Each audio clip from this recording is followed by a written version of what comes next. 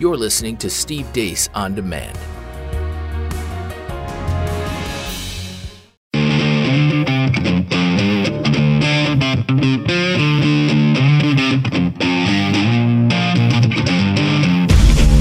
Lock and load.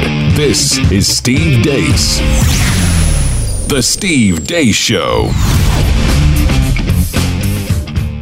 And happy Tuesday. Welcome to the Steve Deace Show here live on The Blaze on demand at CRTV. I'm Steve Deace. Todd and Aaron are here with me as well. 888-900-3393 is the number. That's 888-900-3393. Let us know what you think about what we think via the stevedeace.com inbox, steve@stevedeace.com. That's how you can email the show. Like us on Facebook when they don't put me in jail for stating obvious things like men have penises and women have vaginas. You can also follow me on Twitter at Steve Deace Show. And for those of you listening on the podcast today on iTunes, Stitcher, Google Play, etc., Spotify, the last name is spelled D-E-A-C-E. Coming up a little bit later on today's program, it's our weekly edition of Fake News or Not. We're going to take a look at the president's interview with Chris Wallace over the weekend. What happens when insufferable meets insufferable? Zany hijinks ensue. Also, you know, we talk a lot on this show about a biblical worldview, but how can we trust where the Bible comes from? We're going to talk to an author who just wrote a book about that later on in the program.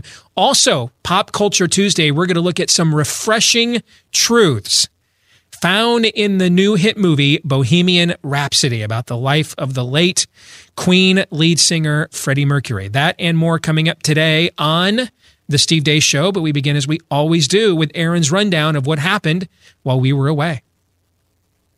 What happened while we were away, brought to you by Intersectionality. Teresa Shook is the founder of the Women's March. She's calling for Linda Sarsour and others in leadership positions to step down after expressing anti-Semitism, anti-rainbow jihadism, and, quote, hateful racist rhetoric, end quote. Here's an illustration of what's happening. In other intersectionality news, Eastern Michigan University, the same school that back in the day changed its mascot because racism from the Hurons to the Eagles, even though the Huron tribe was totally cool with being honored in such a way, is on the cutting edge of intersectionality and social justice yet again. A group on campus has canceled productions of the vagina monologues because, quote, not all women have vaginas, end quote.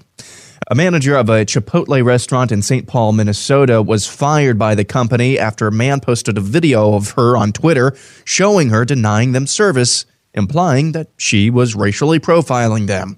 Turns out the dudes in the video had a history on social media of bragging about dining and dashing, even at Chipotle. The manager was offered her job back yesterday. Moving on, Utah Senator Mike Lee and Arkansas Senator Tom Cotton got in a snipping match with each other on Twitter yesterday over the criminal justice reform bill making its way through Congress. I highly respect my colleague, but everything in his tweet and this thread is 100% fake news. Check out this exchange on CBS between Dan Crenshaw and some other panelists. Well, I always ask the question, like what? You know, like what is he undermining exactly? You know, what democratic freedoms have been undermined? We just had an election where we switched power in the House.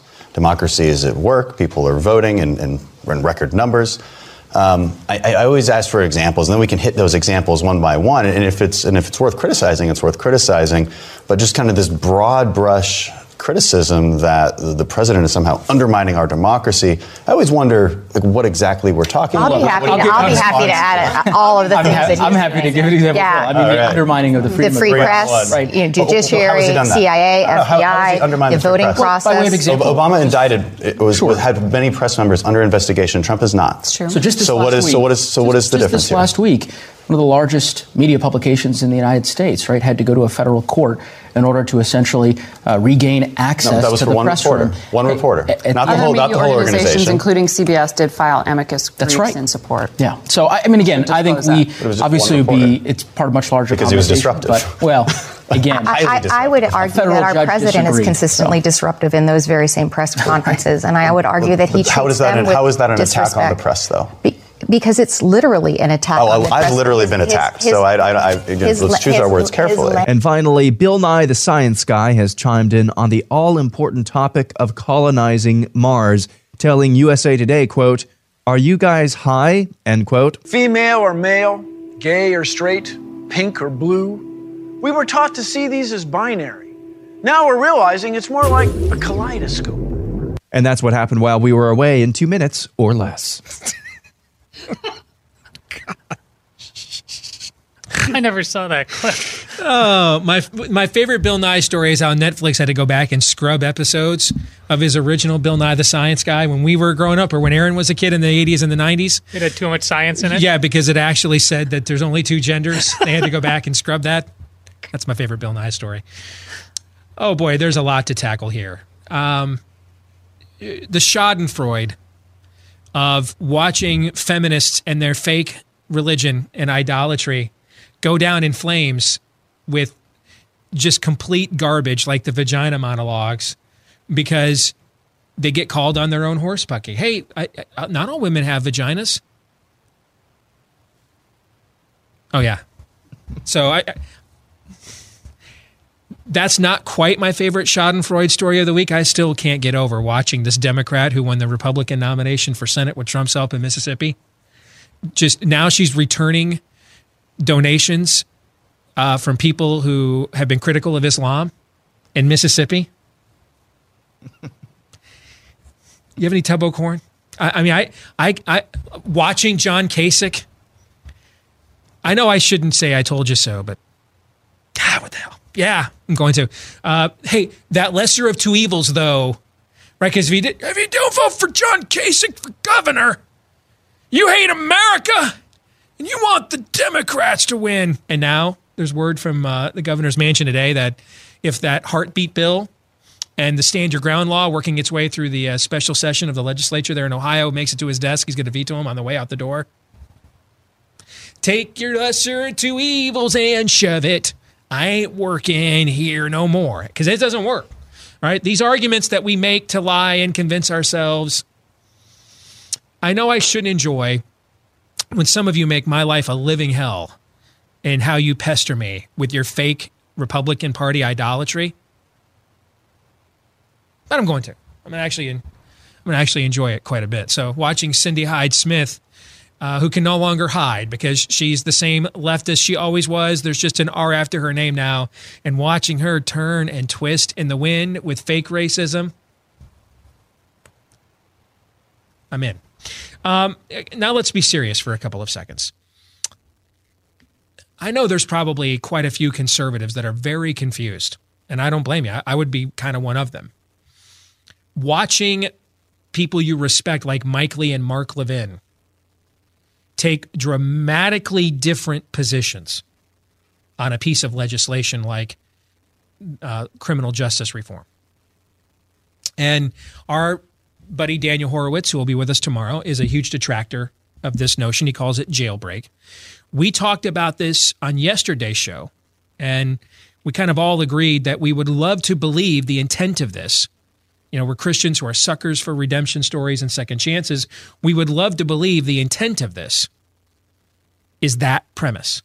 But we are all skeptical at the way it will be carried out, that the right vetting of who is granted this mercy, the right vetting has been done. And even this morning, Daniel has been tweeting out examples of people who are terrible human beings who would be granted release under the legislation as it's currently written. In exchange to Mike Lee going at Tom Cotton, calling his criticisms fake news, Daniel tweeted to Mike Lee, former Reagan administration Attorney General Ed Meese, whose respect in the conservative law and order community, whatever 11 is, like Ed Meese is the next dial above Spinal Tap. It's like if you're at like a CNP, Council for National Policy, which is kind of the skull and bones society of the conservative movement. It's only by invite only you get to go to this or speak at it. I mean, I sat next to Ed Meese at this once. When Ed Meese walks into a room, it's like people wave palm branches. It's like his feet don't touch the floor because folks are literally laying down markers.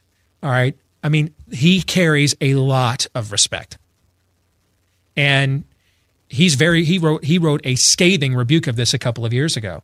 And so Daniel came back at Mike Lee, who Daniel loves Mike Lee. That's how strongly he's against this.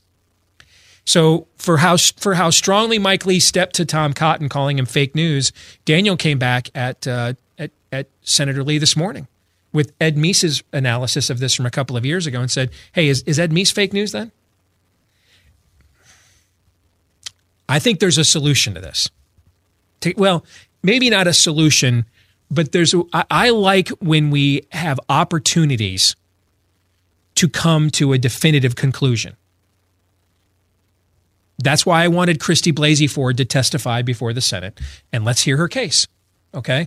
That's why I wanted the signature that was allegedly Roy Moore's autograph on that yearbook. Let's have it tested independently. I like definitive conclusions because even if the definitive conclusion is not the one I would prefer, I can live in a world of certainty, even if it's not the certainty I desire. I can adjust to the certainty. It's the uncertainty that we can't live with, in my view. So here's a simple solution. And to Mike Lee's credit, he's an advocate of this. I've seen him advocate this too. In one of the things that he said to Tom Cotton, to Senator Cotton yesterday, was he would like the opportunity to address this in a floor debate. This legislation has had no floor debate at all. None. I would like to support this. Theoretically, I would love to. It's right up, man. This is where my bleeding heart kicks in. This is where this is where you hit. If you've ever wanted to Steve Deace have a soft spot, man, give me a good redemption second chance story. That's where I'm doughy. Okay, so I'd like the heart to bleed out. I want to. Okay, I'm dubious that this is being done. Not because of second chances. I mean, maybe that's what Mike Lee thinks, but because some Republicans would like Van Jones to wax poetic on CNN tonight. And why do I think that? Because most of my career, I've seen the Republican Party care a hell of a lot more about what's said about them on This Week with George Stephanopoulos than what's said about him by Glenn Beck on The Blaze or Mark Levin on CRTV. That's why. Because I've seen it with why do you think I spent time? Why do you think I wrote for Politico for a while? Why do you think I did so many liberal media appearances all those years? Because they don't care what we say about them on the Daily Wire. They want the respect of the left more than they care what we think.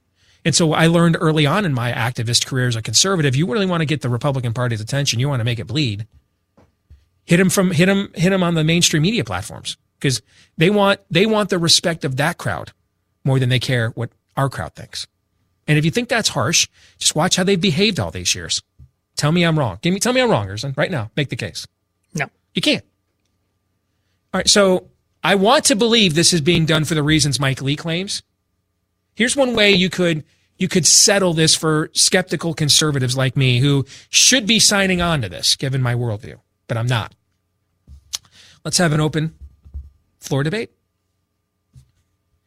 And let's put Tom Cotton down there against Mike Lee and et al. And, let's have an open, let's give Mark Levin the opportunity to have the clips of the supporters and the case they're making. Let's have some scrutiny. Come now. Let us reason together. I think that's a reasonable solution here. And to Mike Lee's credit, he's an advocate of this, but he's not in any leadership position. So I would like to see the leadership that are huge proponents of this within the GOP. If the Daniel Horowitzes and Tom Cottons of the world are wrong, then let's have some sunlight and let's have an open floor debate. And let's find out if Tom Cotton is just grandstanding to the conservative base or if he's got some real reasons for skepticism. And let's find out if Mike Lee has decided that it's more important to please the Koch brothers on this issue than it is to stand up for law and order. I mean, those are the criticisms both sides of the right are lobbying at each other right now, right? If you follow conservative social media, hey, we don't have to do this. The Republicans are in control of the U.S. Senate, for example, and they will be in January still. They're in control of the House right now when they're trying to push this legislation through. until the new Congress is sworn in January. Have a debate and let's just roll tape and let the people decide. What's wrong with that? There's only one reason you wouldn't do that. If you won't do that, then you kind of feed the skepticism, don't you? Then let's have a debate. Show us that this is about mercy, and therefore it will be applied in a judicious way, and that it is not about we really need to convince all the media that hates us we're not racist after all. Let's see. That's all. The only reason they're not doing this publicly is, I'm just going to repeat what I said yesterday. It's the why now that would come out. And I don't think there's going to be any good answer to that, because as a list of priorities on either side of the aisle, in terms of people in the public answering on their own before they are told what to think and believe and how to march, this would not be in the top 5, even top 10 of people's lists of concerns, regardless of whether there are legitimate issues to target. And I said I compared this to Kavanaugh. I stepped forward ardently regarding Brett Kavanaugh because I believe the principle of innocence is that important, regardless of whether I believe he's going to be a good judge or not. But what is the people's business really being done here? I can't smell the people's business at all in this. I smell a rat. Even that's a great point too, because even if this is the right policy, where would this rank in the priorities of the American people? If the American people go ask the American people who wanted the Republicans to retain the House 2 weeks ago, all right, and go ask them right now. Hey, we've got one last session here to squeeze a few things through before Nancy Pelosi or something worse, because it looks like she's in danger now, before the Democrats take over in January. Give us, what's your number one priority for us to shove through before the Democrats take control? How many of the people that you think voted for the Republicans to have control of the House 2 weeks ago, this would be the issue they would take? How many? Because I think it's like negative freaking integers. 0. Yeah. What do you think, Aaron? Yeah, I think a pretty good rule of thumb with our politicians in Washington is to think of them all as small children, toddlers, probably. And I've been I'm not a parent. You guys are. I've been around my nieces and nephews for long enough, though, to know that when something is quiet, then they're doing something that they shouldn't be doing, or up to something that they don't want you to know about. Same rule of thumb goes with Washington. If they don't do things out in open, and they do virtually nothing out in open, but on issues like this, if they don't have an open and honest debate, it's because they're up to something that they don't. That's just a rule of thumb. That's like a metaphysical certitude almost in Washington, D.C. with our politicians. If they don't do something out in the open, if they don't have a debate, it's because they're doing something they don't want you to know about, or they should not be doing. That's what's going on here. I don't think it's any more complicated than that. It's because they know there's stuff in the bill that they don't want out in the open. And to Mike Lee's credit, he's a supporter of this, but he also wants debate as well. I saw him tweet that multiple times, and he said that multiple times. But generally speaking, this is the reality of Washington, D.C.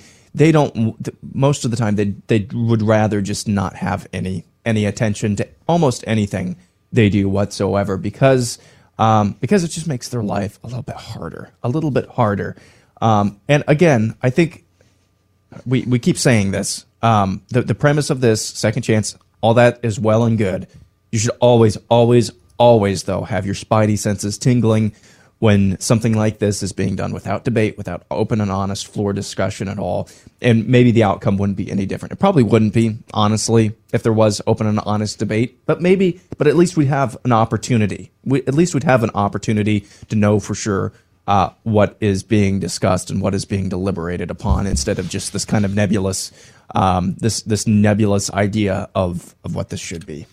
I mean, I don't feel I'm in the most comfortable intellectual position not full-throated embracing something Senator Lee is so strongly advocating, given his record.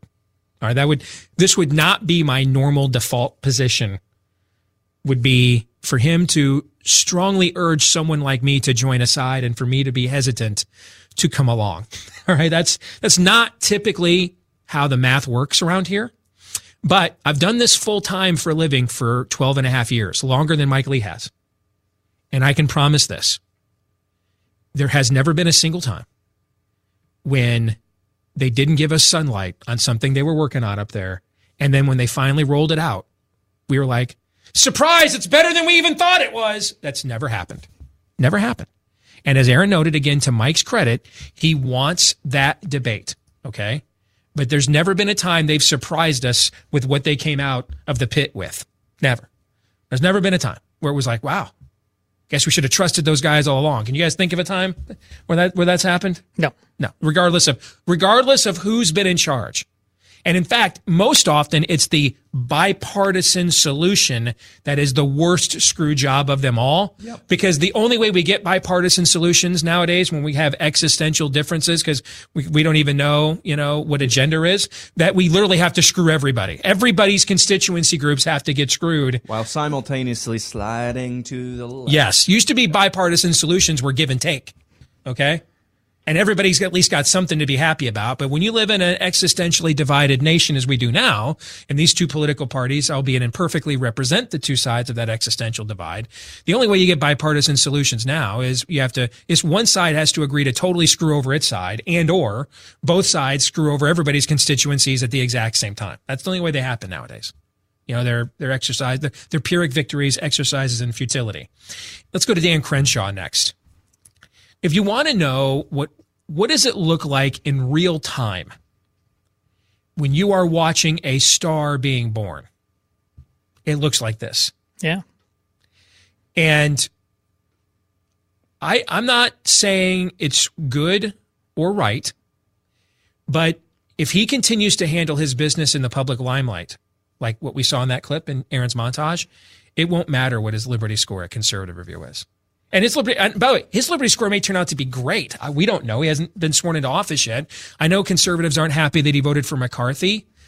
But I wouldn't have voted for McCarthy, but I also could understand why a guy who lost an eye for his country might go into a battle that has no reasonable expectation of being won and ask himself, why would I expend any political capital on a cause that has no chance from the outset? Because, hey, I like Jim Jordan. I know you're more of the skeptical bent. I like him. But since the election, what like media onslaught did he go on, to make a fervent open and shut? Did any of you guys see that? I've never seen it. Why should I work harder for Jim Jordan to win the minority leader position than he's worked since 2 weeks ago? I didn't see him like, in fact, he did make this case like 4 months ago after Paul Ryan announced his retirement, came on our show and virtually every show in conservative media. But, it wasn't like he was like, where was he? Was he on all the Sunday shows after the election? This is why I need to lead the party. Maybe he was, but the fact that I do this full time and I don't really sense he went, cooking with gas on this, that, I'm going to make my definitive case right now. So I could see why a guy like Dan Crenshaw is like, yeah, that's the smart investment. My very first political move, especially the first one. My very first play is to throw in with a guy who doesn't have any chance to win. Now, Chip made the case for Jim yesterday, and a lot of Chip Roy's case was that what Jim Jordan had done to strongly support him and help him win a competitive primary and things of that nature. Totally understand that. So I don't know that I would extrapolate a mass analysis of Dan Crenshaw's future based on the fact that he didn't line up with a guy that really didn't go to the wall for his own candidacy anyway in Jim Jordan. But the point is, with how stars are made, particularly on the right, stars are made on the left by fealty to their ideology. And then if you show maximum fealty to their ideology, they overlooked cleft palates, felony records, anti-Semitism, open racism, Christian bigotry. They don't, those things, they don't care. If you have the fealty to their positions, then they make you the star. On the right, it's the other way around. If you can own the libs, then it doesn't matter what your ideology is. You become a star, baby, a star. If you're Trey Gowdy and you pull Hillary Clinton's pantsuit down once with the easiest hanging curveball ever on Benghazi, people forget you have sold them out on every vote that up against the establishment your whole career, and that's what Trey Gowdy did. All hat, no cattle. If you're Chris Christie and you can make a 75-pound teacher union hack cry at a town hall, then suddenly it doesn't matter that you think Christian parents shouldn't be allowed to counsel their children against sexual immorality, but should face jail for that. We forget. You become a star, maybe a star. What you saw, though, in that clip is not the contrivance of Gowdy versus Hillary or Chris Christie bullying some, teacher union hack that's 1/4 his weight. What you saw there was a grown-ass man in total and complete control of his emotions, of the conversation. And think about this era we're about to come out of. Whether you like Trump or not, whether you like Hillary or not, whether you like Kamala Harris or not, you know what you saw right there? A rare breed, man. There's a grown-up in that clip. And there's going to be a lot of Americans who are going to be much more eager for a grown-up in an executive position than they are whatever their particular ideological bent is. Just the way he wasn't having it, and there wasn't any trolling.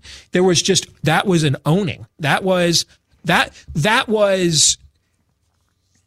Bryce Harper on a rehab assignment taking batting practice from AAA pitching. You know what I'm saying? That he's at a different level right there. And just the way, hey, I've actually been attacked. Maybe you should check yourself before you wreck yourself, basically. And this is where the visual matters. Yeah. Good looking dude. Yeah. He looks like he's got the square shoulders and the broad shoulders and the square jaw. He looks like he's in the CrossFit Olympics this weekend. And that eye patch is just totally both sympathetic and badass at the exact same time. It's like if you were the Republican Party's witches coven. And you were thinking to yourself, what do we need to project to the American people in 2020 and 2020? Whenever this era is over, what is it we want the American people to think the Republican Party is when this era is over? And you threw in some eye of bat and a dash of newt, and you stirred it all into a cauldron, and you poured it out. That clip right there is what would come out. Am I wrong? Oh, no. I mean, so many Republicans get in that room and try to avoid the very thing that he seemed to willfully, but with class, instigate. He brings up Trump and he throws the chum in the water so skillfully. Like, what's the big deal? Knowing full well he's going to get the conversation to go because did you hear him? Oh, I've got one for you. I've got one. Yeah. And they start throwing out there, and he just goes bing, bing, bing, bing. Yeah. I mean, but calmly. I mean, that the guy really was an assassin. I hope it was all very intentional on his part. And I mean that in that understand the moments. Understand he's an ex-military guy. You have to know thy enemy.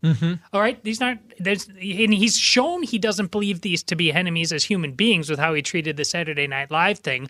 But ideologically, spiritually, any number of levels, we are dealing with an enemy that must be confronted in the most effective way. And I hope that this was all intentional and not just a kind of a happy accident that he happened to be good at in this moment, because we've seen now two things come together with him that are going to give a lot of people hope.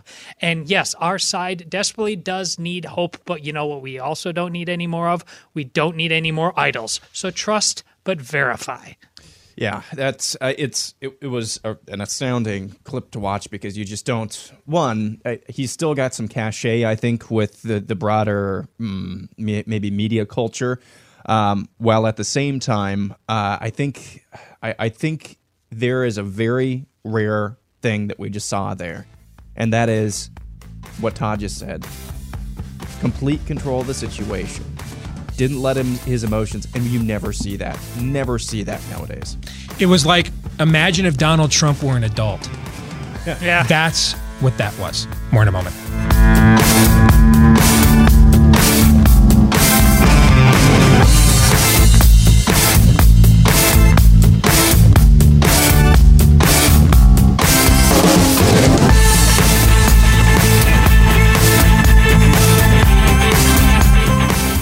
A lot of fake news going around these days. In fact, we're going to maybe talk about some in just a few minutes. And if fake news became like a product on a shelf, it might be one of those so-called superfoods. Just don't take my word for it.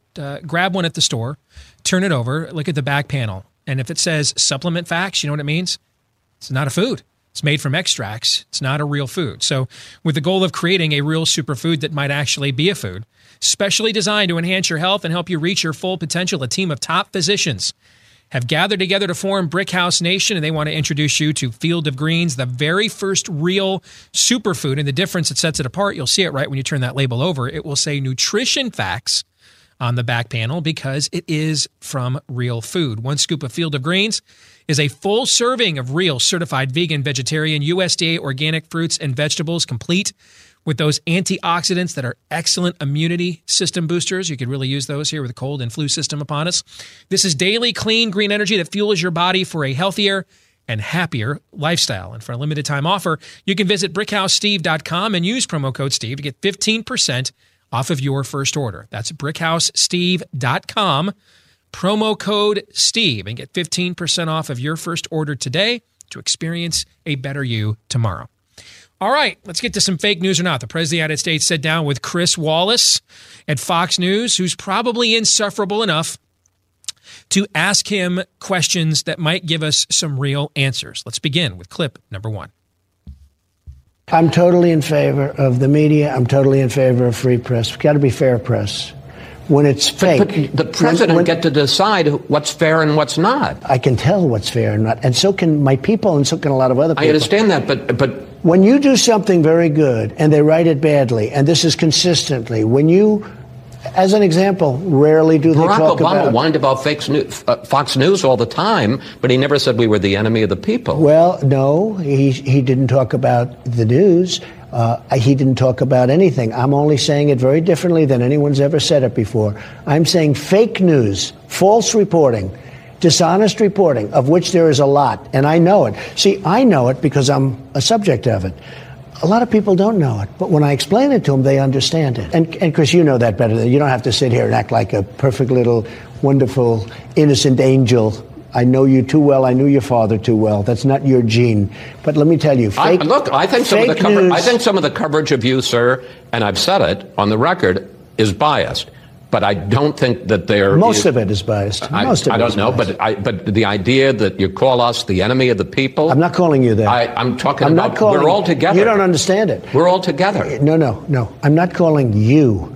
It doesn't matter when you call. When you call CNN and the New York Times, I am calling. And we're in solidarity, sir. I am calling fake news. Fake reporting is what's tearing this country apart, because people like things that are happening, and they're not hearing about it.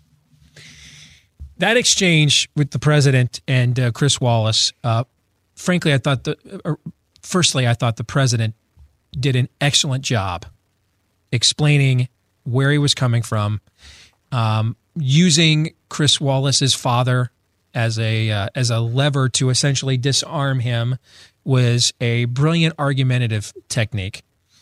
And he did it in a way that it wasn't heavy-handed, but almost kind of said, don't BS a BSer, basically. What I thought was the most revealing thing in that clip, though, gentlemen, was Chris Wallace's assertion that, Rush Limbaugh has said for years that the press is a herd, and he's been criticized for that. Didn't Chris Wallace essentially just say that in that clip? Yeah, I mean, that was his main defense. Yeah, and I think that's what I don't get, because I'm not a joiner by nature, and one of the things that caused me to be never Trump during the 2016 election cycle is that I was concerned, and we have seen evidence that my concern was correct, that fealty to Trump would corrupt conservative media, where we would now begin defending and advocating for things that we've always claimed we were opposed because we felt like we had to have, well, to use Chris Wallace's word, solidarity, right? It's us against them. Well, that's what he's saying that he has. On the other hand, the way I operate, I am far more offended when someone wearing my uniform is a clown or dishonest. I'm far more offended at that than I am when someone I have no real regard for their credibility or integrity to begin with, and I'm not aligned with, behaves that way. So Chris Wallace is saying there, it's more important for him and for the rest of the press to act as an organism, or as a cult, for lack of a better term, than it is to pursue the truth. That is not the point of why we were given a free press. That is not what the First Amendment was about. Chris Wallace is essentially saying they're not the fourth estate. We're a fourth branch of government. We are the bureaucracy. And Todd, we must protect our standing. That is our number one duty, is advancing our subculture, not actually pursuing the truth. Chris Wallace just said that there. And if Donald Trump did do that well, it reminded me of a lot of conversations that I had within the Des Moines Register newsroom. All he could have done better is, okay, well, let's do some examples about how they think about me, and started reading some headlines. And this goes to what we already talked about with Dan Crenshaw. I don't remember who those people were he was talking to, but they were within Washington D.C. Political journalism circles of some sort. And instantly they had examples about how Donald Trump was destroying democracy. They couldn't wait to put him out there. That is exactly what Donald Trump is talking about. And that's what should really, and Chris Wallace is right that he has pointed out biases in the past, but that's why he should totally understand why when Donald Trump asserts an enemy of the people, he's not doing anything different at the very least than what people are constantly doing to him in print and on TV with headlines. Here's the thing where you can see this is where the cult mentality comes in. One of my favorite Don Henley songs from my childhood is "Dirty Laundry." It's got a great beat, but the lyrics are just prophetic. And one of the things at the heart of Henley's song "Dirty Laundry" is essentially, if it bleeds, it leads. The pursuit of we have to be first. Yeah. We want the publicity, okay? What Chris Wallace is telling you in that clip is that's gone. That in another era, the rest of the biased journalists would have hated us then too, but they would have hated the likes of Jim Acosta more than anything else because he was getting in their way of the prominence they wanted. He was getting in the way of and so they would be looking at their number one thing was their editors would say, you have to outmaneuver that guy. Why is that guy the number one target of the White House? Why isn't the columnist at the Washington? You see what I'm saying? Yeah. That competitive is gone. It's gone. And instead, he's not a grandstander. And even if you think that, if you work in the press, in the mainstream press, you probably feel as if you can't say that out loud. Otherwise, you're going against the compound, basically. All right. That is the cultic behavior. Cultic behavior is not what encourages self-interest. It's what removes self-interest at the expense of the people it claims to be serving. Right. That's what a cult does. And you can see in the way the press has reacted to what Jim Acosta's act.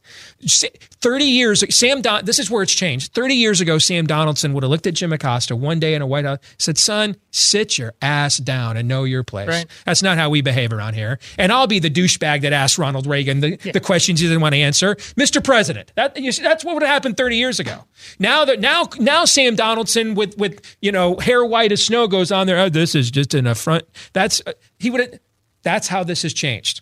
Okay. And that's you see the president say, Chris, I wasn't talking about you. If I thought you were fake news, I wouldn't be sitting here. Well, if you attack one of us, why would you see it that way? You would only see it that way if you're a cult. That's the only way you would see it. Next clip. Where do you rank yourself in the pantheon of great presidents? There's Lincoln and Washington, there's FDR and Reagan. Do you make the top 10? I think I'm doing a great job. We have the best economy we've ever had. So where do you rank yourself? We're doing really well. We would have been in war with North Korea if, let's say, that administration continued forward. I would give myself, look, I hate to do it, but I will do it. I would give myself an A+. Is that enough? Can I go higher than that? That whole thing is fake news. No kidding. The question is fake news. Clown question, all right, bro. It's a clown question. You're asking a guy. That's a baiting question. You want this clip out there. That's why you asked the question. All right. And the narcissist that we have as president, who just a second ago showed you he is capable in fleeting moments of adulting, you suddenly throw chum in the water and then expect the shark not to smell blood. Okay. That entire thing is the symbiotic relationship the president has with the press that both simultaneously pleases each side's base while turning off the maximum of the other side.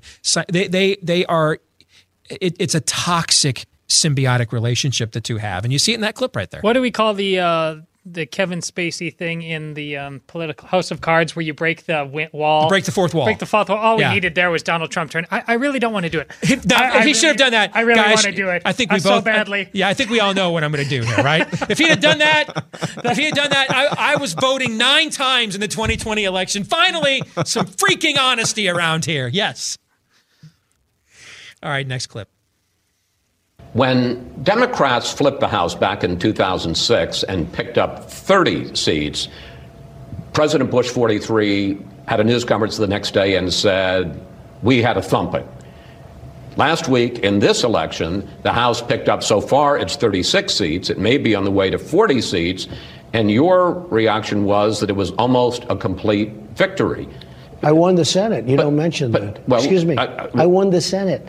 I understand that. I think they said 88 years. But this was this is a historically big defeat in the House. You lost 36, maybe 40 seats. Some would argue that it was a thumping. And I want to talk about some of the ways in which you lost. You lost in traditionally Republican suburbs, not only around liberal cities like Philadelphia and D.C., but also red state big cities like Houston and Oklahoma City. You lost among suburban women. You lost among independents. And in 3 key states that I think you remember pretty well, Wisconsin, Pennsylvania, Michigan, you lost both the governor's seats and the Senate seats. Are you ready? I won the Senate. And that's historic, too. Because if you look at presidents in the White House, it's almost never happened where you won a seat. We now have 53 as opposed to 51. And we have 53 great senators in the U.S. Senate. We won. That's a tremendous victory. Nobody talks about that. That's a far greater victory than it is for the other side. Number 2, I wasn't on the ballot. Well, you kept saying. I said, look at me. I said, look at me. Pretend I'm on the ballot. But I have people, and you see the polls, how good they are. I have people that won't vote unless I'm on the ballot, okay? And I wasn't on the ballot. And almost everybody that I won, I think they said it was 10 out of 11, and I went against President Obama and Oprah Winfrey and Michelle Obama in a great state called Georgia for the governor, and it was all stacked against Brian, and I was the one that went for Brian, and Brian won. Look at Florida. I went down to Florida. Rick Scott won.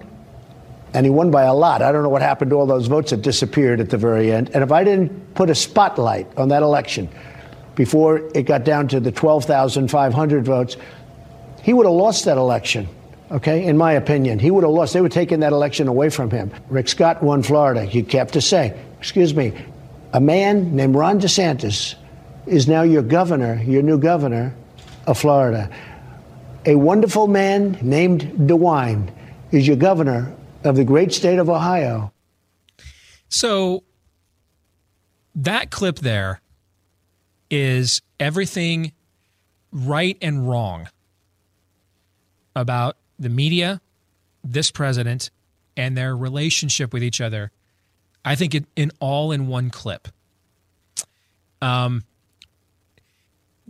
There are several things the president says about himself affirmatively that are true, while also at the same time trying to have it both ways. I wasn't on the ballot, and then he told us he wasn't on the ballot after he said, I won the Senate how many times? At least 3 times, right? I won the Senate, and then he said he wasn't on the ballot. And then in the races they lost, it's because he wasn't on the ballot, because people won't vote unless he is. And then in the races he won, he wasn't on the ballot in those races either, but because he campaigned for those candidates, they won. I mean, there's no intellectual honesty or consistency there. By the same token, Wallace is trying to have it both ways too. See, if Wallace had begun his question with, Mr. President, you put together your winning coalition in 2016, took a hit in this last election, and then went to the data. And the data is all there, but that's not what he started with. So the point of Wallace's question is right on the money, and it's a fair, critical question. The premise he begins from, though, is Bill Clinton admitted that he lost. Why won't you admit we lost? Remember when it was George W. Remember, Todd, when for 2 years heading up to, it was, why won't George W. Bush apologize for the Iraq war not going as well as ever? Remember that? And why won't he apologize? Why won't he apologize? Why won't George H.W. Bush apologize for the economy and not apologize for the economy? See, this is you want your narrative heavy petted. You want your narrative. You want it affirmed.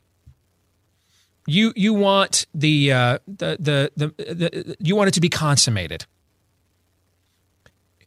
You don't, because if you really wanted him to respond to, hey, what happened to your coalition, bro? You'd have led with that. But instead, you led with your preferred narrative. Why won't this president show more humility? After you just asked him, do you think in 2 years you're one of the top 10 presidents ever? After you just fed the zeitgeist. After you just handed Hugh Hefner another mainline injection of a purple pill, you then asked him, hey, what do you think about showing a little restraint with all these naked women in the room? I mean, it's not what journalism is supposed to be, but it is what it has become. And so Wallace taints and pollutes his own very credible, critical question by first asking the president, why won't you affirm the fake narratives that we're trying to promote on our newscast here on cable news every night? And then from there, it's off. And then the president, he says things that self-contradict himself throughout the rest of that clip. That's everything wrong and right with this relationship the American people are subjected to every night, Todd. And everything you said regarding Trump stands out on its own. Regarding Wallace, I think I came out on Friday, perhaps the most stridently, about the fact that this is close to being able to call a wave as it builds. And it is something that Republicans and certainly Donald Trump need to answer for. But I think this speaks in part to what you were talking about, how we frame the question. He kept using historic. You do have to answer for it, but this isn't remotely historic. This is, as you diagnosed even before it happened, this is often what happens to some degree in midterm elections. There is something, it would have been not historic if the wave had been held off, and Donald Trump has to rightly put back by instinct alone, not with a great acumen for what's actually happened in the past about what did in fact happen in the Senate. And you pointed that out on a previous show, how this happened. So he's got if there is anything historic that happened here, Chris Wallace has it wrong. And that's what's disappointing about a guy like him who has such, this is not his first rodeo.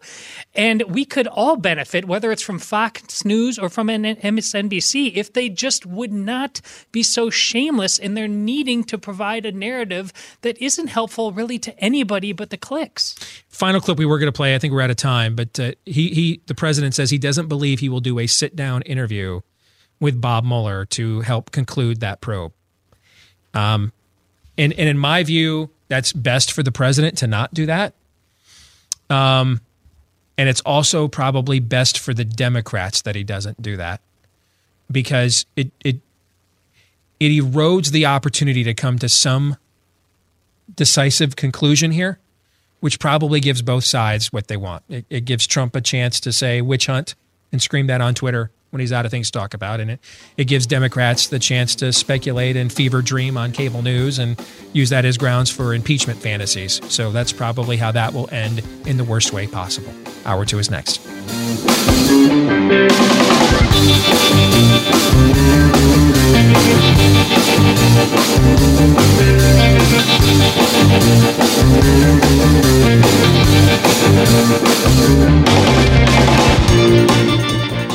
Well, the latest scam of criminals is home title fraud, and it kind of makes sense. After all, that's the top investment most Americans will make. It's probably what most Americans have that's the most valuable in their portfolio, other than a life insurance policy. And now those deeds are all online, so it's easier for criminals to access. They don't have to go down to the recorder's office and show a photo ID and simmer through volumes of files any longer. They can just jump right on the website, backdoor their way in, and hijack it from you. In fact, the folks at Home Title Lock recently showed me a copy of my home title with a signature that wasn't mine. But by golly, it looked a heck of a lot like it. That's how simple it is if you don't have that virtual barrier around your home's title. If you've got loved ones who are retired, which means they may not be the most tech savvy, but it probably also means they've got the most equity invested in their home. They are especially vulnerable if you are a rental property guy or gal, and so you have a hard time, following along with several home titles that you're juggling at the same time. Give it to Home Title Lock to put that virtual barrier around your home's title. If they see any evidence at all of sinister activity, they will act on it. For just pennies a day, Home Title Lock takes care of you. And you never know. Your home title may be at risk already, which is why Home Title Lock is offering a free title scan and report that's $100 value for free if you visit HomeTitleLock.com. That's HomeTitleLock.com. Back with Hour 2 of the Steve Deace Show here live on the Blaze on demand at CRTV. 888-900-3393. Steve at SteveDeace.com is the email address. Like us on Facebook. Follow us on Twitter at Steve Deace Show. So we talk a lot about worldview on this program. We talk a lot about biblical worldview on this program. And I think it's only fair, particularly if you're a skeptic, and we're going to advocate putting your faith in the wisdom of something, that the integrity of that something can be trusted. That is exactly what a new book looks to tackle. Rod Gragg is with us. The Word, do we not have Rod? Not quite yet. Give me another minute. All right. Well, when we do have Rod, the name of the book is The Word, The History of the Bible and How It Came to Us. And Rod has written a lot of other books as well about faith and its intersection between faith and history. And when people ask me, hey, why do you trust the Scriptures? Except they don't call it the Scriptures. They'll ask me, why do I trust the Bible? And what I will often ask them is why they don't. And the reason I will ask them that is not to dodge or evade, but because I want to know where they are coming from. Some people will be skeptical because they don't know things. I mean, we live, regardless of whether you are a Christian or irreligious whatsoever, the role the Bible played in influencing the founding of America is just historically not even a disputed point.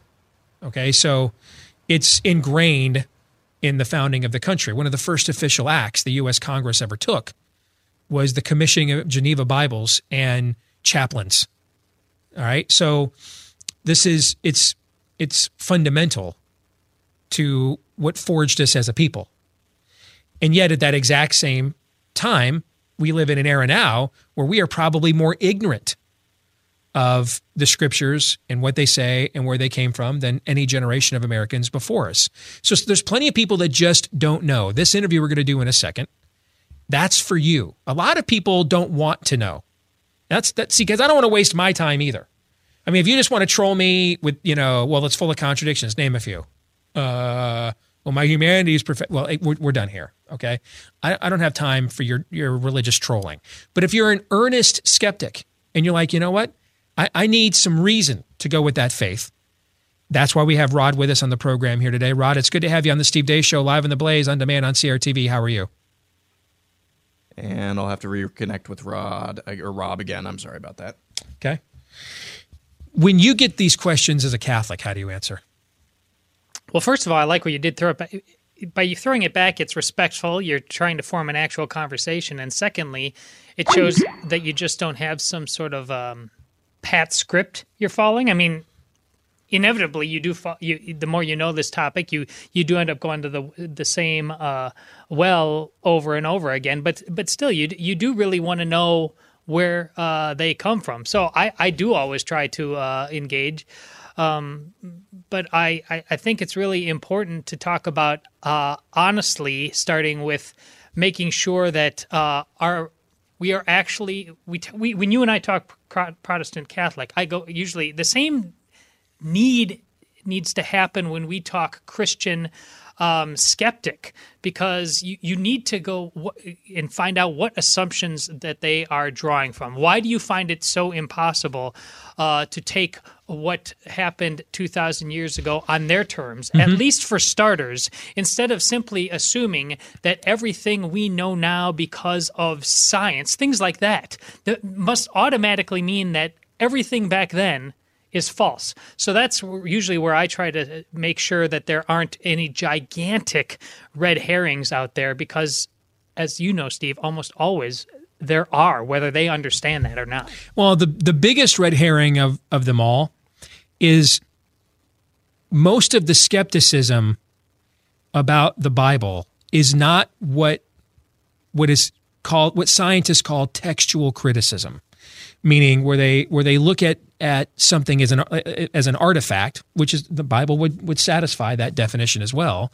They would look at something as an artifact and ask themselves, can I trace back its lineage to show that it's a legitimate, it has a legitimate claim on what it claims to be. Okay, and the reason we don't have as much of that nowadays, that used to be a major thing. Pre-World War II, that was a major debate coming out of Darwinism in the 19th century. And then they had these things called the Dead Sea Scrolls.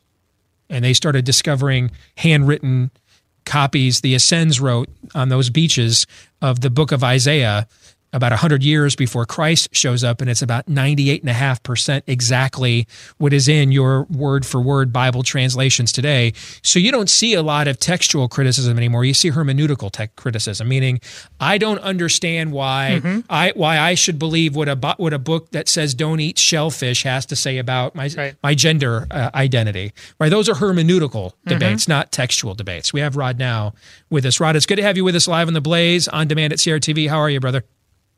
It appears our audio is not working again. I'm so sorry, folks. Okay, well, can we just get him on the phone? Yeah. Let's just put him on the phone. All right. What do I mean by hermeneutical? What I mean by hermeneutical is the integrity of the conclusion. I can give you a more precise definition. Let me give you a simple one, okay? So if you're a seminarian, don't come at me, all right? 99.99% of our audience is not. That you are making the right conclusion of what is true from the right source material and premise. Okay? That's what I mean by that. That I'm drawing the right conclusion from the right source material and present and source and premise. Confused myself. The right source material the right conclusion from the right source material and premise. There you go. I got it right that time. That's what I mean by that. So when people say, is it still a sin to boil a young goat in its mother's milk? Because that is mentioned as something not to do in the book of Leviticus. But the implication there is that God has changed or God is different. Okay, and not understanding the hermeneutic of there is an old and then there is a new covenant. And the new covenant doesn't cancel out the old. The new covenant is established because the old one was fulfilled through Christ. If you remove him from the formula, the math doesn't work. So if you remove Christ from the formula, then all of those skeptical hermeneutical questions come into play, because they do seem like contradictions. But if you don't see that what happened at the cross, and probably a more precise translation of what Jesus says, that the cross is not it is finished, but it is accomplished. What is accomplished? The wrath of God. The wrath of God, as articulated and demonstrated by his law, has been fulfilled. And so therefore, we have a new covenant. And so those are some of the questions that people get confused on, is because they don't understand the context of what's being said here, because this has been taught to very few Christians, let alone very few Americans in this day and age. And let's face it, beyond the understanding, and this goes back to what I said earlier, pointing this kind of thing out, sometimes you just need to point out to the questioner, whether it be somebody in the press or somebody who you happen to meet and once asked some questions but is doing it more for their motivations beyond finding the truth. The kind of question you're pointing out should point out to them and everybody else listening that they just don't care. That's really important. And that's why I always ask them, why are you scared? Because I want to because what's the difference between a sheep and a wolf? Right. A sheep doesn't know. A wolf doesn't want to know. Exactly. So we feed the sheep and we shoot the wolves, metaphorically speaking here, okay? A sheep doesn't know, a wolf doesn't want to know. I'm not wasting my time shepherding a wolf. I'll give endless time to the sheep, but I'm not going to waste my time shepherding a wolf. And that's where those questions come from. And how can you tell? The wolf is the guy who quotes Leviticus out of context on immigration and then forgets that that's the same Leviticus that mocks for stoning homosexuals. Yes. So which Leviticus do you want us to quote here or not? Meaning they're guilty of the same flawed hermeneutic they accuse the Bible of promoting. So they challenge the Bible as a flawed hermeneutic and then use that exact same flawed hermeneutic to support the conclusion that they want to project upon it, right? Right. That's the scam that we're talking about. All right, third time's the charm. We have Rod with us here live on The Blaze on demand at CRTV. Rod, it's good to talk to you again. Steve Deace here. How are you? Well, Steve, nice to talk to you finally. So you've taken on a lot of work in the past, and I've talked to you about your previous works, looking at the intersection between faith and history. Now you finally decided to go right to the source here by looking at the history of the Bible. Why did you decide to take up this task? Did you have too many friends, and you thought, you know what, I just want to have less to do on a Friday night, so let me see if I can defend the integrity of the Bible?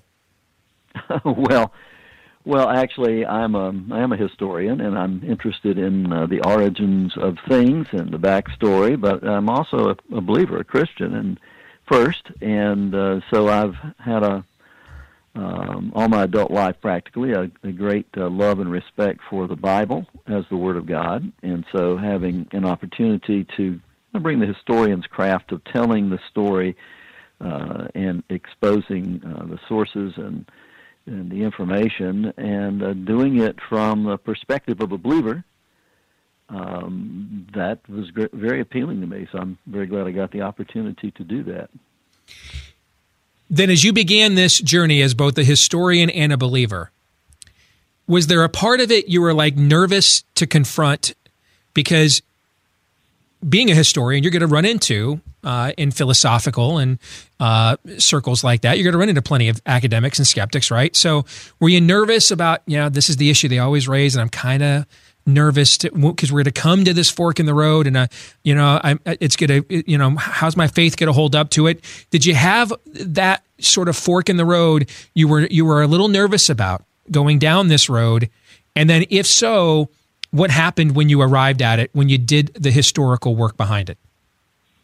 Well, some of that, I'm sure, but actually, it's more intimidating, I think, to realize that you're writing about the Word of God, and that you really, you write anything, you want it to be accurate. If you're a historian, you look at it again and again and again. You want it to be accurate, and when you're dealing with the Bible, you especially want to be that. Now, this is not a book of apologetics, although it deals with apologetics. I'm not debating anyone. I'm not defending anything. God doesn't need me to do that. This is a history of the Bible written by someone who believes it's the Word of God.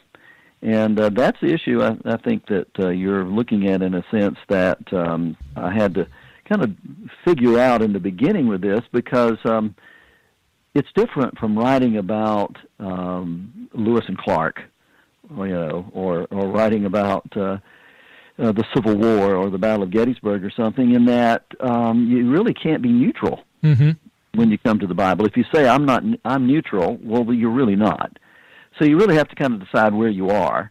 And in my case, I thought, what I'm trying to do here is I'm not trying to persuade, convince, defend, debate anyone. I'm simply writing a history of the Bible written by someone who says right up front, I'm a believer, and the book explains why I'm a believer. But it is a fascinating story. It is both sobering and inspiring to follow the Bible through the ages, and how it has always been under fire from someone, it seems, at some time, and people who believe it in many cases. It's very sobering to think and read about and spend your time writing about people who have lived their lives for the Word. People have given their lives up for the Word. Many of them just in obedience to God, and also many, I think, willing to give their lives for the preservation of the Bible because they want others like us to have the opportunity to be exposed to it. So your intent here is not apologetics, but history. But the accurate reporting of history cannot avoid bringing apologetics into focus. So let me... Right, it's natural. Right. So let me ask you about the history of how the books of the Bible came to be, because we've got a lot of folks that read a Dan Brown book or saw the Da Vinci Code at a theater that are pretty confident that these books were just arbitrarily chosen in order to promote the white heteronormative patriarchy rather than acknowledge the divinity of Mary Magdalene. And it was very divisive, and by only like one vote, and it was a hanging chad, of course, that these 66 books were chosen, and that's why this whole thing is a scam, right? That's a popular sentiment within the zeitgeist. When you did the research, what's the actual history say? Well, I think that's a modern myth that's not rooted in sound scholarship, and I would say that as far as the canonization, which is what you're talking about, how the books came to be chosen, all the Old Testament books were pretty much completed by the time of Ezra, Old Testament scribe and priest, about 445 BC.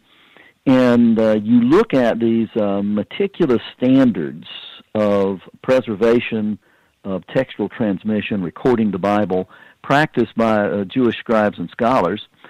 And, you can always look for a way not to agree, and it's great to have that freedom.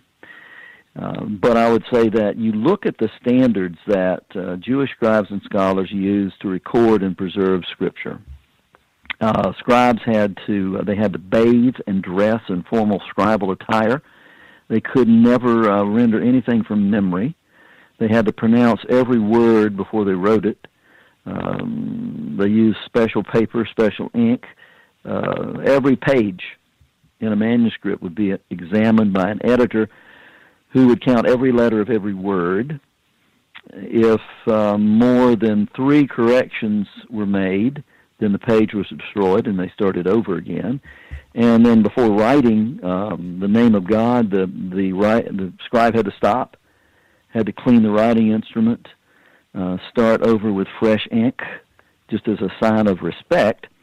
And then the standards for accepting a book as being inspired, as to the canonization or making it the law. Was it written by a prophet, someone with divine authority? Did it claim to be inspired? Did it demonstrate evidence of inspiration? Was it consistent with earlier revelations? Did it display or record the attributes of God? Was it accepted by God's people as being inspired? And so you had this extraordinary, rigorous approach to this Scripture that was unlike any approach to any other literature of antiquity. And it, by people, just an extraordinary, remarkable people who were known as the Hebrews and then the Israelites and then the Jews, God's special people that he assigned the task of recording and preserving his word, and also serving as a foundation, a base for the entry of Messiah. And then you find in the New Testament these books following the same kind of rigorous type of approach of preservation, of recording, of acceptance.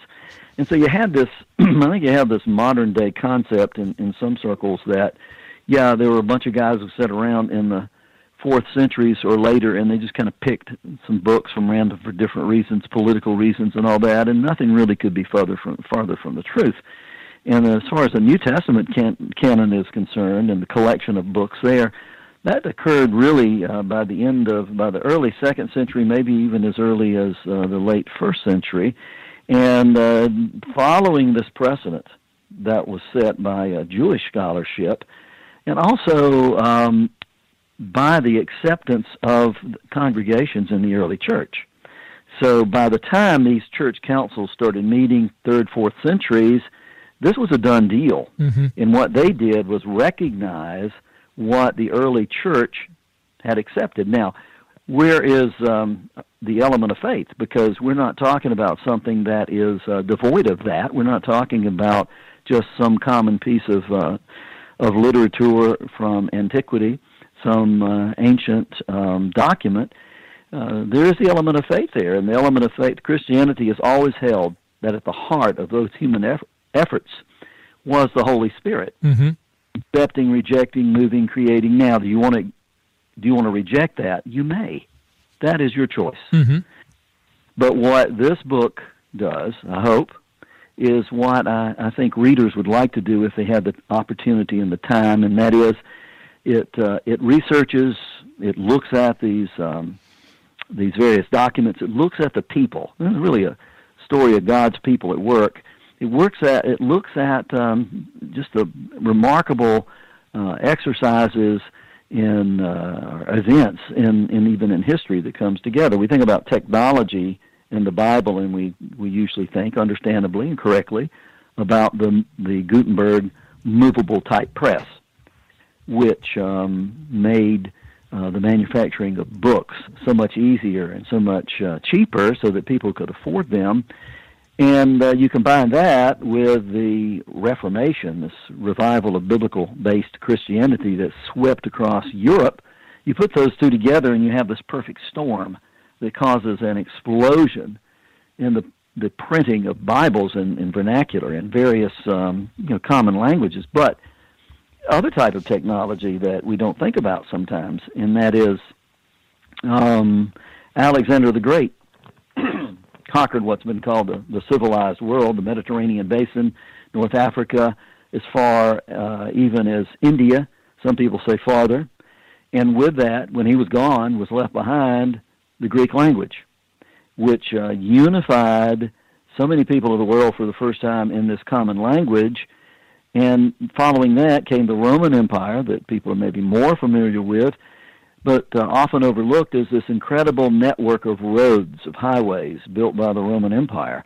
So you put those two together, and you have this mass communication of the Greek language, this mass transportation of the Roman roads, all of this coming in place just in time for the gospel. So, in the book of Galatians it says that God in the fullness of time sent forth his Son. And when you stand back and look at some of these events in history, you see the fullness of time in the sense that what an incredible difference it made, like a perfect storm. So, Rod, I'm short on time, but I definitely got to ask you before we let you go. I got about 2 or 3 minutes here. We were talking as we were trying to deal with our connection issues about whether you're any kind of Christian or you are irreligious. It's just not debatable the valuable role that the Bible and a biblical worldview played in the formation and founding of the country. Can you touch a little bit on what your research showed on that front before we have to let you go? Right. Well, and we were talking about that perfect storm of the Reformation and the Gutenberg press and the desire for a return to biblical Christianity. That really swept across Europe, and it was snuffed out over time in some places, but it took root in others.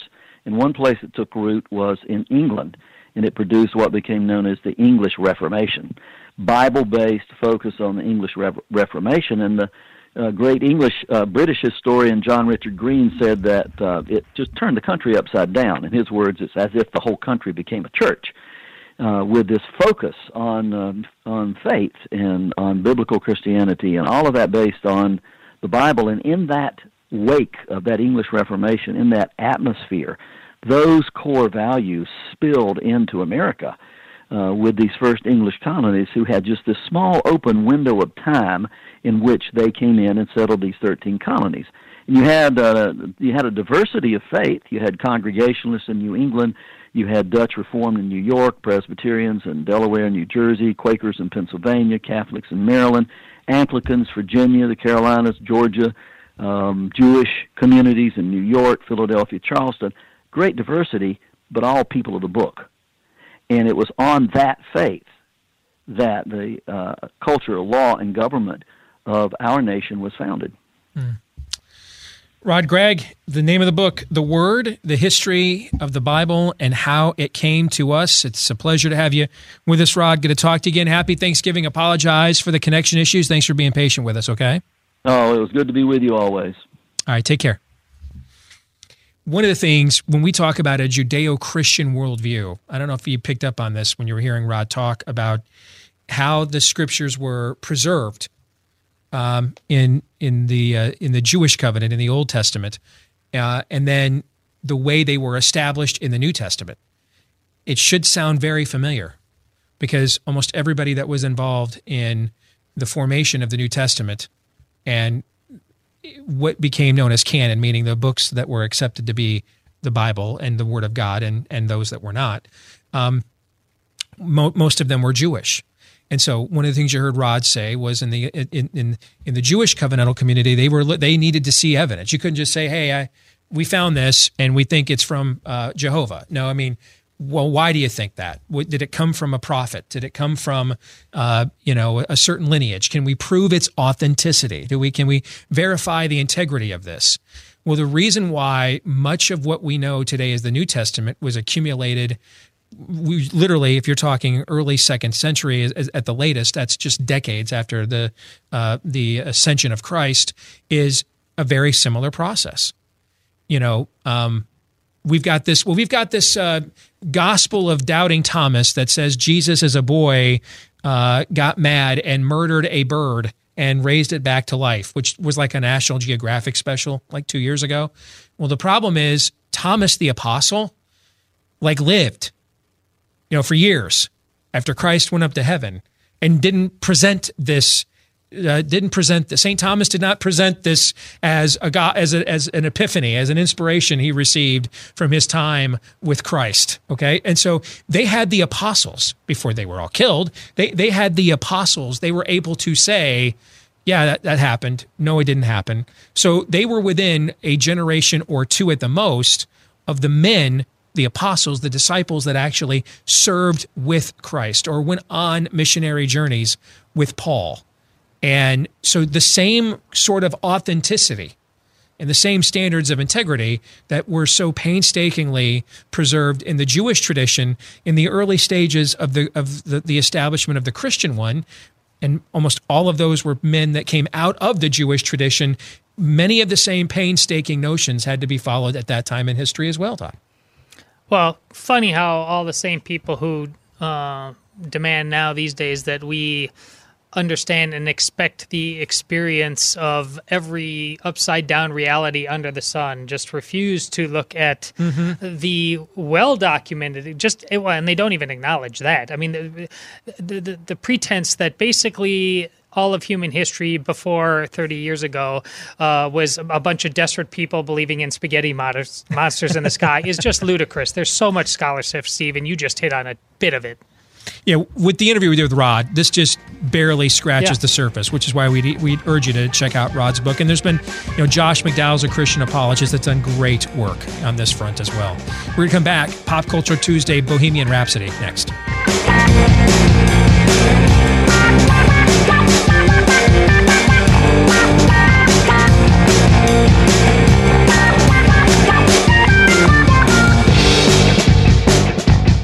A lot of fake news these days, especially when it comes to your health. That's why I was excited yesterday. I got a big box in the mail. And it says on the label, Brick House Nutrition. So when I get home tonight, I'm going to start my own regimen of Field of Greens, and it's aptly timed. That cold and flu season is now here, particularly if you're in the Northeast or the Midwest, where it's felt like winter for the last couple of weeks. I mean, it just kind of smells like winter out there. You know what I mean? Like there isn't any snow on the ground yet, although I know from my former home state of Michigan, they've had quite the snow for the last couple of weeks. But it just feels wintry. Cold and flu season is there. I already took Noah to the doctor for the first time with that little ear infection that you kind of thing you get this time of year, right? So if you're looking for that immunity system booster, but you don't want to fall for another fake superfood, check out Field of Greens from Brick House Nutrition. And one thing you're going to be able to see right away, to know the difference between what's real and what's fake. When you go to the health market section at your grocery store, and here's the superfood, turn over the panel and look. Does it say supplement facts or does it say nutrition facts? That's the key right there. Because if it's a fake superfood, it'll say supplement facts because it's made from extracts. It's not a real food. You want it to say nutrition facts, which is exactly what the label on my Field of Greens bottle I've got waiting for me at home says when I turn it over. 1 scoop of Field of Greens, it's got the full serving of real certified vegan, vegetarian, USDA organic fruits and vegetables. Most Americans are deficient with those foods in their diet, and because of it, they got low immunity. I mean, God gave us those foods and for a reason. One of them is they're excellent sources of natural sugars, also good boosters for the immunity system as well. You get all of that in Field of Greens. And for a limited time offer, if you visit BrickHouseSteve.com and use promo code Steve, you'll get 15% off of your first order. Visit BrickHouseSteve.com today and experience a better you tomorrow. So one of my favorite bands when I was a kid was Queen. I loved another one, Bites the Dust. They did the soundtrack to Flash Gordon. Do you remember the 1981 Flash Gordon movie with Sam Jones? Flash! Remember the sound? I had the soundtrack album. Pardon me. I still remember that album. That movie came out like around Christmas time. I got the soundtrack album for Christmas, and it's bright gold. The album cover was bright gold, and the Flash Gordon logo was like, what's that called? Embossed or something, Sure, know? Yeah. I mean, you should look that up like on Google or something, Aaron, and see if you can see a picture of that album cover. Dude, it was, as the kids say today, it was dope. And I listened to that album over and over again. I remember in Little League, we used to do the, We Will Rock You, rallying cry, chants and dugouts. I mean, Queen was a massive band when I was a kid, and I was a huge Queen fan. Now, I didn't know, anything about the band and the private lives. I mean, stuff, 7 and 8 and 9, 10-year-old kids back then, we had all the same potty mouths that the 7, 8, 9, 10, and 11-year-old kids have nowadays, but we weren't aware of the potty as much back then. We didn't have social media accounts. It was a big thing for people to have HBO and stuff in their homes. We didn't have porn on our phones. Todd, we had to do this the old-fashioned way. We had to sit up late at night after the parents were in bed and watch the scrambled Sylvia Kristel Skinamax signals at 11 o'clock on a Friday night. I mean, we had to work. We had to work for our depravity when we were growing up, right? Those were the days. That's some Americana right there. This was brought home to me by my 3rd grade daughter. We're in a public school, but it's a rural school. And she said that almost every kid in her class, she's in 3rd grade, already has a cell phone. That's madness. Yes, we weren't. I go back and watch the movies we watched, like Goonies and stuff, and like every other word's a 4-letter word. And I don't remember that when I watched it as a kid. Do you remember that? No, the movie is still gold, though. Yeah, but the reason we don't remember that, because that's how we all talked. Yeah. But we weren't as... Even though we had the potty mouths, we were not as robbed of our innocence as kids nowadays are. We still winced when Ralphie got his mouth washed out with soap in A Christmas Story, because we were potty mouthed and mean to each other in our own circles, but we would dare not speak like this around any of our parents or anybody else's parents, because there would be hell to pay. Now they talk like that to their parents. Yes, that's how things have changed. Just the innocence is gone. So it wasn't until I got up one day and I was in high school and read that Freddie Mercury died of AIDS that I found out about any of this. I mean, I was 18 years old. And we didn't have that kind of information that is so available today. So he died in 91. I'm doing the math on your birthday. Is that right? Died in 91. Okay. Yeah, my senior year in high school. So when the movie came, when I found out about the movie, I thought the trailer was incredible, number one. But then I thought, given the prevailing winds of the culture today, I just wasn't going to, I figured this was going to be propaganda, right? And then last week I read an interesting column over at The Federalist about this movie. And The Federalist was talking about what a poignant portrayal of Freddie Mercury's life this is, how honest it was. I didn't know. I mean, I remember as a kid the song Love of My Life. I don't know who it was about, but that actually the love of his life was Mary, his first wife, that he left his sizable fortune to her and her family when he died. I mean, and that the film has been attacked by some gay rights activists as being homophobic by being honest about the tension in Freddie's life between his needs. He had this need for family, for a wife, for children, and then he had these desires for sexual gratification that would not provide him these things that his needs wanted. And there was this great tension throughout the course of his life, and that the movie accurately portrays this. And then I read in the Federalist that it was the surviving band members, Brian May and the rest of the band members, had actually been talking to Sacha Baron Cohen for years, or for at least a few years, about him starring and producing in the movie and starring as Freddie Mercury. But Sacha Baron Cohen was adamant that he wanted the movie to kind of really highlight Mercury's hedonistic lifestyle, things of that nature. He wanted a hard R. And that the surviving band members were adamantly against this. And so was the man that Mercury a guy named Jim Burt, who was the man that Mercury spent the last few years of his life with in an openly gay relationship after he was diagnosed with HIV. He was also adamantly against the movie, essentially becoming basic. Do you remember the movies Jerry Falwell Sr. used to put out, the clips of when he was in the 80s pushing back on the gay rights movement? And it was always the guys in the leather chaps and the bad mustaches that look like extras in the Village People. You know what I'm saying? There's even a line in the movie, by the way, where Brian May looks at Freddie Mercury and says, hey, we're a rock band and not the Village People, right? Literally says that to him, okay? And the Federalist column made it sound like that Sacha Baron Cohen, essentially that's the movie he wanted to do. And Jim Burt, who was Mercury's surviving partner, and they established like an AIDS cure foundation together with some of his estate. And then the surviving band members negotiated back and forth with Sacha Baron Cohen about the script and just couldn't come to an agreement because he wanted this to be, essentially the gay Animal House. That's what he wanted it to be. But with today's version of R, which is nothing like what was rated R in 1979 when Animal House came out, right? Do you know how far gone you are when Queen doesn't come close to being woke enough? Well, it reminds me of watching a Eli Roth interview Stephen King about horror films, and Stephen King's big complaint is today's horror is all gratuitous and there's no morality attached to it. Exactly. I watched that a few weeks ago and I'm like, wow, okay. King is like lamenting, well, there's just no moral story. It's just, let's just torture people for the sake of it. And I'm like watching this, I'm like, when did Stephen King become a visiting provost at Liberty? Okay, but that's really what he was doing. And that's what your point is here with Queen. So now I'm fascinated by it. So now I'm like, okay, now maybe I have to go see this, okay?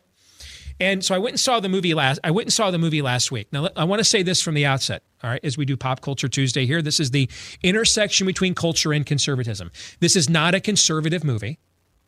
This is not a movie I can promise you Dr. James Dobson walked out of there and thought, or my buddy Ted Baer who runs Movie Guide is not coming out of this and recommending it to Christian families. Okay, I want to but I'll also say this: if you're an intersectionality queen, little play on words there.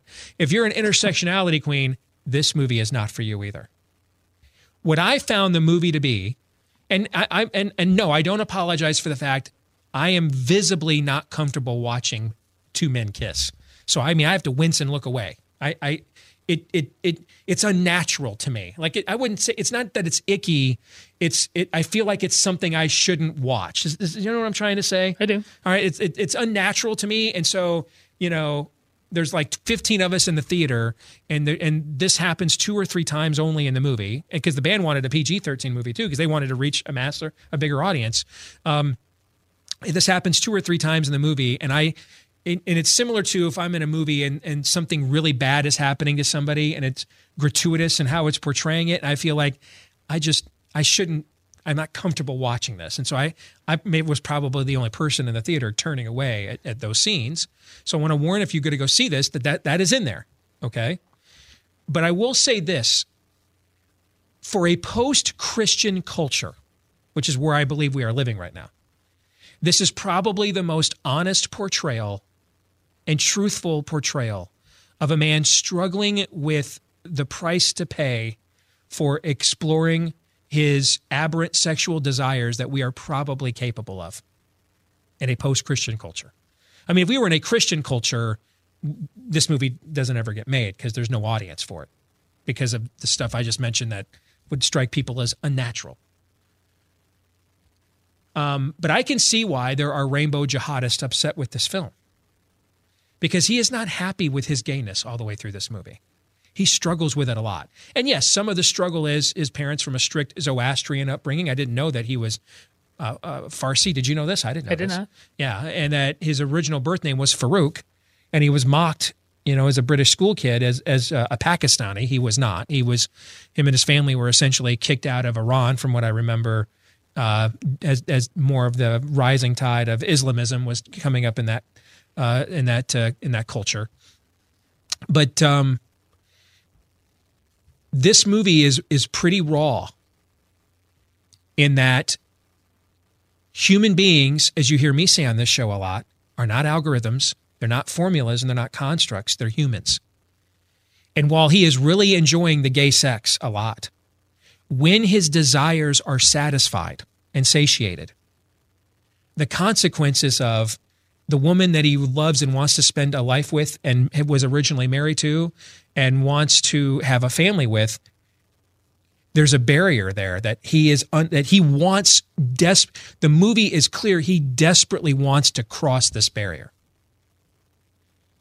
but not at the cost of his sexual gratification with homosexual partners.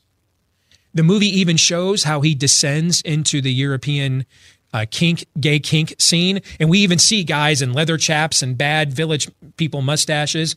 And it makes it pretty clear this is probably where he got AIDS. Okay. I mean, I was shocked at this watching it, because it's the kind of honesty we're told we're not allowed to have. We're not, it is not politically correct to tell people that choices have consequences, and that certain choices, if they're politically correct, are consequence free. And and while you are suffering the consequences, if anybody notes that you're suffering these consequences as a result of you choosing these politically correct choices, they're a racist, misogynistic, homophobic bigot. You cannot tell me I'm an adult and I have to face the consequences for my actions.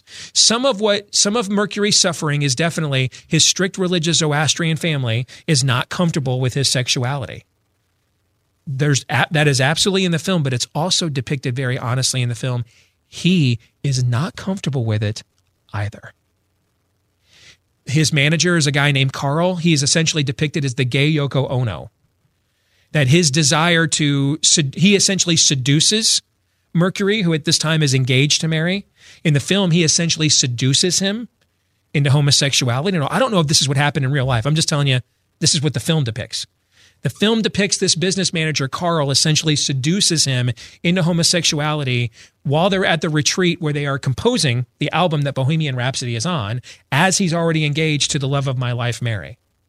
And then over the course of the next several years, more and more, this Carl basically brings him fully into this world, almost like an army recruiter. And to the point that he now becomes so involved in the gay kink scene, he is now isolated from the rest of his bandmates. He begins resenting his bandmates having wives and children. And that this guy, Carl, has essentially, because of his own homosexual infatuation with Mercury, essentially breaks up the band and causes Mercury to descend into the mouth of madness that exposes him to HIV. And the film, spoiler alert, if you ever want to see it, but I think I need to say this to drive this point home. The climactic moment of the film is actually when Mercury leaves him and this life behind, recognizes it's not what's best for him. And do you know who comes and saves him from this? Mary does.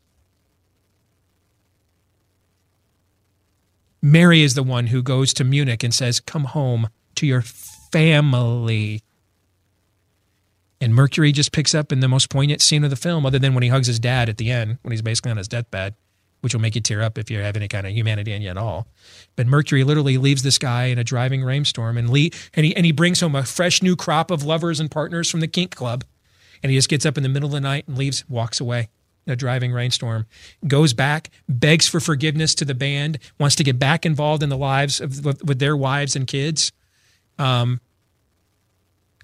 Just even thinking about it right now, I'm having the reaction I had watching it in the theater. I couldn't believe they were willing to be this truthful. There's nothing politically, it is not a Christian film. It doesn't say that the way he was living was sinful or immoral, but I think in a way that for its intended audience, it might even be more effective because it's just honest. There are consequences that will come with these decisions. Have you counted the cost? Did Freddie Mercury, was he sure in 1975 when he made this decision?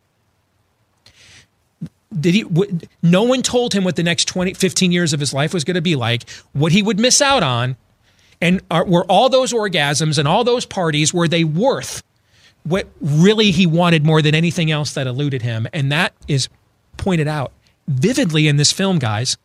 And I was blown away by its honesty. Blown away by it. If you have teenagers that are mature and you're concerned about them being totally worked over by the propaganda, and you think they can handle the subject matter, and when I say teenager, I don't mean like 13 or 14. I mean like 16, okay?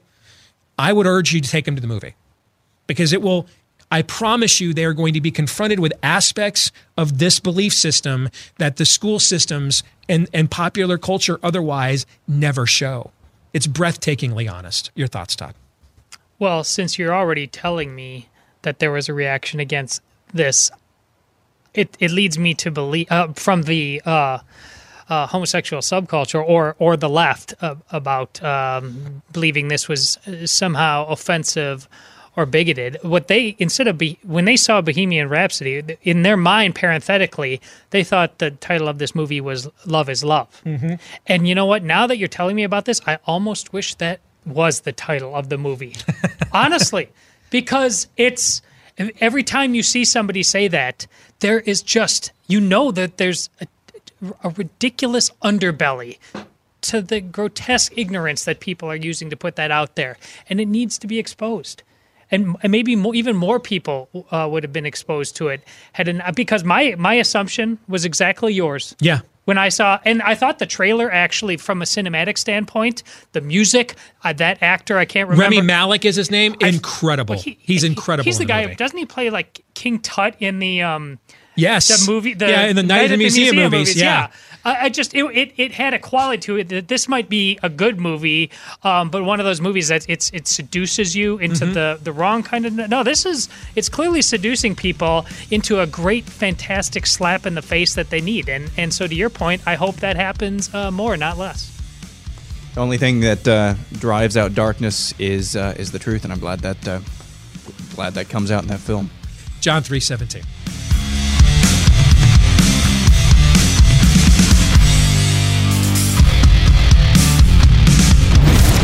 This is Steve Deace on the Blaze Radio Network.